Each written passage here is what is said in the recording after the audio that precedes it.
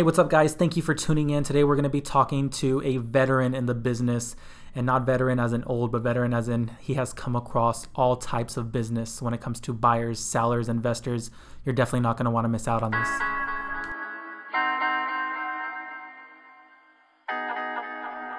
Hey, everyone. This is It's Oscar, and you're listening to the House Hacker Podcast.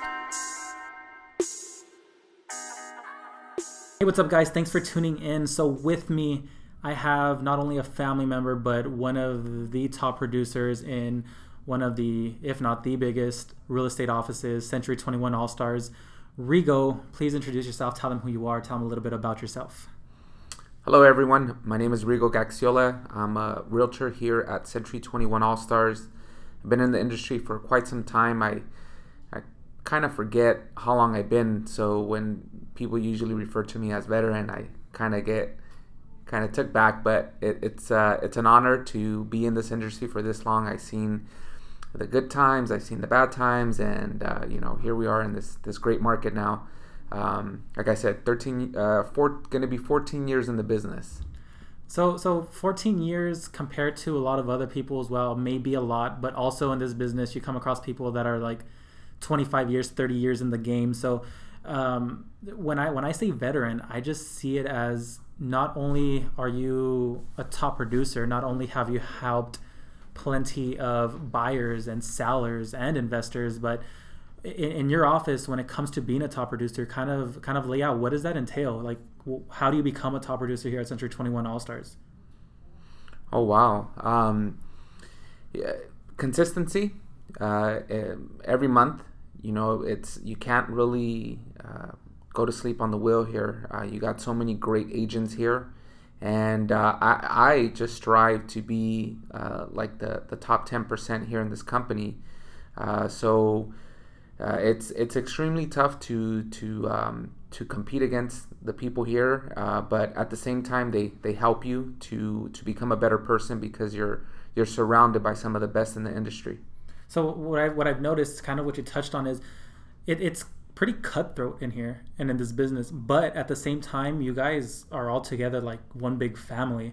And I think that's what people don't really see. They see kind of the business aspect of it as we have one top producer, and they try to outproduce each other. But really, at the end of the day, you guys hang out. You guys are like chill. You guys are family, right? You guys help each other in a positive way, not just like, I'm going to take you down kind of thing, right? Yeah, absolutely. We have different accountability groups. I'm part of two different accountability groups here in the office.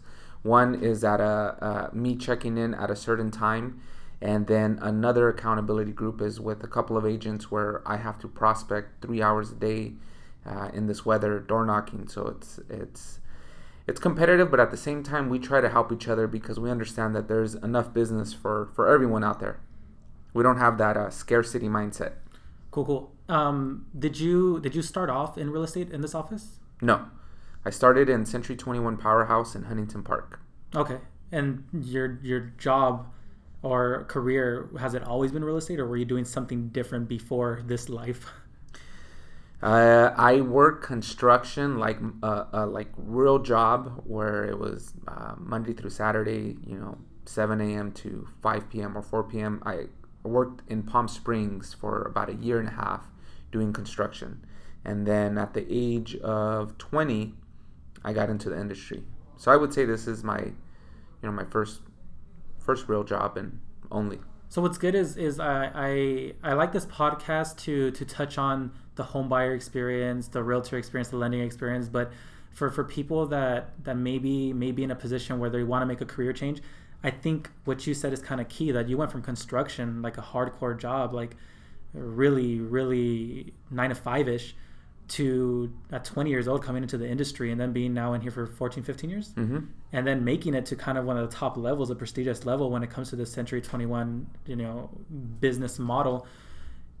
Anyone that's looking to make the transition, you don't really have to be born into it, right? No, not at all. You just have to be hungry and want to genuinely help people. So if you're coming from a place of contribution and you're hungry and eager to learn and achieve your goals, but at the same time help other people achieve your goals, then you'll make it long term. Now, how hungry are you? Like, and being politically correct, because I'm hungry. I'm hungry. Like, I can honestly say that even though I've never pushed anyone in this podcast to come work with me, or if you're listening to this, come work with me, I'm here to kind of dominate, right? How hungry are you when it comes to real estate? Like, because your hunger also ties into the extent that you'll go for your clients, right? Yes. So I could be hungrier, like everyone else. I get complacent at times because you have good years, and you make good money if you help enough people, and you start accomplishing your goals. And one of the things is that you got to continuously be setting new goals that really put a fire under you and makes you get out there and do the things that you're supposed to.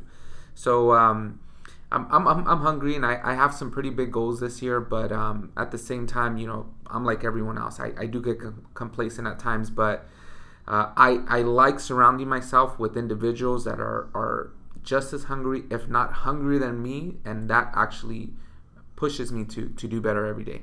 Cool. Do you feel comfortable sharing some of your goals? How many families you want to help? How many, size, Yes. just for people in the business? That way they kind of see like, okay, this is what a top producer is aiming for, kind of thing. Yes.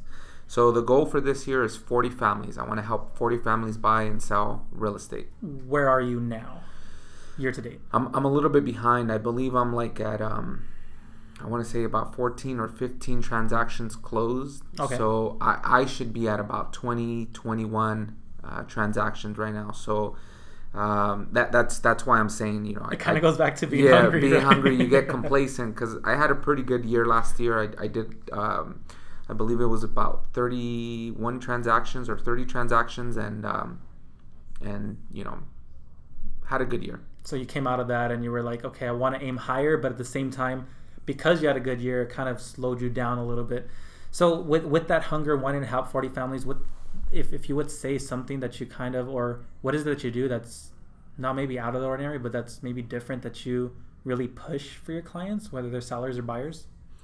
So one of the things that I focus on is customer service. Excuse me. I want to make sure that I provide the best service, whether I'm representing a buyer or a seller, because being in this business for this long, you have to have repeat customers. It's very important for you to get referrals, because going out there either by marketing and paying, it gets pretty expensive, and there's nothing better than to have somebody call you and have full trust in you because you helped a family member maybe 2-3 years on the 2-3 years back, and they were ranting, raving fans, and now this person will trust and do everything that you tell them.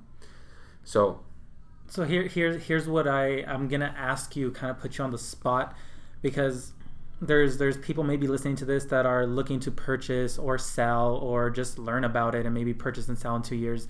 If you had a buyer, what is your really 3 things that you will do above and beyond for them? So that way they could kind of see what a top producer or someone at a different level compared to maybe an agent that they're working with right now, kind of see different options, So what are 3 things that you would do for a buyer that, even if they're the same as other agents, but at least that way they can kind of see and they could kind of, gauge? So, one of the things is I ask a lot of questions, so that way I know how to assist them and what's important to them with this process. It's not just about, hey, I want to make a sale, I want to, just get another transaction, but I want to be able to help them and have them know that I'm on their side. So one of the things that I always tell all my buyers is that I am going to put myself in your shoes in the sale of the home. I'm not just looking, like I said, to make a sale, but at the end of the day, they're going to be the ones that are going to make the last decision. But I will give them my professional opinion as their realtor, but like I said, at the end of the day, they'll make the last call. But I'll put myself in their shoes as if I was helping my grandmother or mother, purchase a home. Empathy. Yes. Empathy. You're very empathetic to their needs. So you ask questions, of course, so that way you're aware and you don't just assume and kind of put them on your agenda. And then you're extremely empathetic. You take them into consideration, put yourselves in their shoes, so that way you're not just an agent trying to close a transaction, but you're also with them kind of in heart looking for their first home or their second home. And constant communication. Huge. From beginning to end, and even after the transaction closes, usually, you might get a phone call 2-3 months down the line, and you're like, oh, what happened? But you just, hey, things might happen, but you look out for them for their best interest from the very beginning, and it's usually nothing bad. I mean, sometimes they might have an issue with the plumbing, but that's one of the things that we negotiate when we're out there looking for a home for the seller to get a home warranty. So usually we got them covered. And then so that's kind of, so your communications, you check in afterwards as well. So constant communication throughout, searching for a home, throughout the transaction, and then even afterwards, you're still going to bug them. Yeah. I say bug just because, As a matter of fact, I got a phone call not too long ago from a buyer that was, he was 14 at the time when I sold his parents their home, and now he's 24 and he just got engaged and he wants to buy a house. 10 years? So I actually keep in contact with my clients, as far as back as 10 years ago. So and then you can attest that even like, because you work with my father and me as far as the lending, but I'm pretty sure you've worked with other lenders where sometimes, and even with my father, you don't get a call back for like a week or something when you're over here putting in communication for 10 years with the client.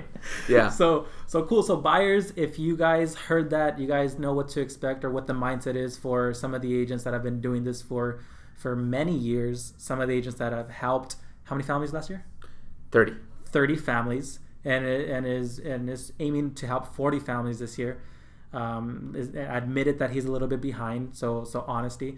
So buyers, look for that in the agent that you're working with right now, or look for that in the agent that you're going to find, regardless of who it is. Maybe those are some key things that you might want to look out for because it's extremely beneficial for you guys. Now, if you had a seller in front of you, is it kind of like the same thing, or is there maybe something different? Like, what is it that you offer sellers? Because obviously they're kind of in a different market than a buyer, right? Yeah, seller is the same thing. You want to ask a ton of questions to make sure you're able to help them in the best way you can. And ultimately what they want is the most amount of money in their pocket in the least amount of time with the least amount of hassle. So I want to make sure that I'm able to market that property correctly and net them what they're looking for, and at the same time, be in constant communication with them from the beginning to the end and represent them in their best interest. Got it. Cool. So sellers, kind of to bring it back to on the buyer side as well, constant communication for your sellers, empathy, asking questions, and then ultimately the end goal, which I think any seller wants, is what it is that they're asking for or higher. Have you had instances where you guys have like above asking price like crazy that you kind of couldn't believe how much above asking price you got?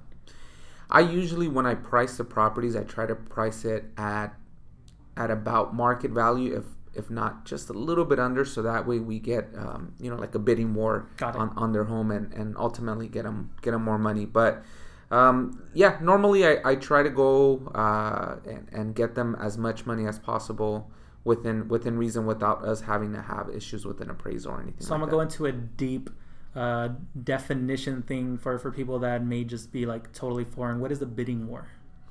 Let's hit them with some knowledge. What's a bidding war? So a bidding war is basically what's happening now in our market. There's not too much inventory. So if a property comes on the market for sale and it's in a good area and it's priced correctly, that seller will usually have about 2 or 3 different offers from different buyers. They all might be a little bit different. And what happens is normally the seller will send out a multiple counter, and it's up to the buyers to bring their offer up if they really want the house. So some buyers would go up, $5,000, $10,000, $15,000 above the asking price, and ultimately, sellers happy because they're getting more money and they're, now the ball is on their court. If I could ask you in regards to sellers, because I had a guest two episodes ago, and I asked him, what is one thing that you would like to see buyers do more of, and he answered, I would love if they educate themselves a little bit more. And obviously that ball falls into our court as well, but really Google is a big thing where you can learn anything. What is your one thing that you would love if sellers would do more over, that would put them in a maybe even a better position to be able to like either sell their home a little bit quicker or even if it comes to like just being more realistic, like what is something that you would like to see in sellers a little bit that might be able to help them out in netting or selling quicker? And if there's nothing that comes to mind, that's fine. I mean, this is real. This is not scripted. They know that I don't have a whiteboard or agenda. So. Yeah. So most of the time, I mean, if the seller wants more money, they either one have to add more features and benefits to the house, or bring down their price in order for them to get, I know it sounds a little bit off, but in order for them to get a little bit more money, because what you want ultimately is a lot of traffic, meaning buyers that are qualified and ready to go going into the house. Because once you get them in there and they get, they can envision themselves in that property, then, they get emotionally attached to it, and then they're willing to submit a higher offer. So, so kind of like put themselves in the best position for bidding war. Yeah, absolutely. Making their house as presentable as possible. Decluttering, landscaping, making sure the grass is green and everything looks move-in ready. And price it in a way that makes sense, where isn't just like, well, we're gonna price this $400,000 home at $200,000 because we know that we're gonna get trapped, but price it where it makes sense, just a little bit below market value. Yeah, not overprice it as well. I know sellers. I know if I was selling a property like everyone else, I would want as much money as possible. But sometimes by them pricing it a little bit over market value, it actually hurts them. Really good, really good. Anything before we kind of wrap up? Anything that you would like to share with potential buyers, sellers, investors, other agents, lenders? Let me ask you this. I always ask you, what can your lender do better? And I ask that because you listeners, me and my father work with him. He's family, and I always ask him, what can his lender do better? And I like that he's honest about it, but he always laughs and he kind of avoids the question. So I'll put him on the spot. You know what? I've never had a problem with you guys in regards to like what you guys can do better. You guys have always been on top of it. Return calls, return the call the same day, even if it's a text or an email or a phone call. I don't really have complaints. I mean, you guys are always looking for different ways to increase my business, not just, hey, what's up? Where's my next deal? I get a lot of lenders that just approach me that way, like, hey, when are we going to work together? Hey, where's my deal? But I mean, I want somebody that I'm going to work with that is going to help me increase my business, because ultimately, I mean, they want more business, I want more business, and at the end of the day, it's like we want to help more families achieve their goals. So I feel it's my not only my obligation but my duty to get in front of as many people as possible, because I know that I'm going to be looking out for their best interests. Got it. And that was not a paid advertisement. Yeah. He does usually say the same thing, but I always probe because it helps me become a better person, helps my father become a better person. And for the lenders that are out there, communicate, be there, answer questions, return calls. I think that's huge. And also when it comes to the families and individuals that are listening, that are thinking of buying, that is probably one of the key qualities that you want to look for in an agent and a lender as well. Someone that communicates and is there for you when you have questions, when you have needs, and is ultimately, I mean, that's ultimately why we came into this industry, is to help families. Mm-hmm. So if we're not going to help them, then we need to go do something else. But I appreciate it. Can they find you on Facebook, on Instagram, or how can they find you if they wanted to make sure that your posts align with you getting 40 families into homes this year? Rigo Gaxiola is, you could Google my name and you'll see me pop up on the first searches. I'm not sure how. Yeah, and then also I will tag him on my Facebook post when I put out this podcast when it goes live. So if you guys have me, you guys can find me on my socials. Everything it's Oscar, the A is a V, and he'll be tagged right there as well, so that way you guys can go and blow his inbox up for the 2 people that listen to this. I appreciate it. Cool. Thank you so much, man. Thank you. Really appreciate it. And you guys, as always, until next time, if you guys have any questions, scenarios, or just want to talk about what you had for lunch, feel free to reach out to me. All my socials is it's Oscar, the A is a V, and I'll talk to you guys later. Take care.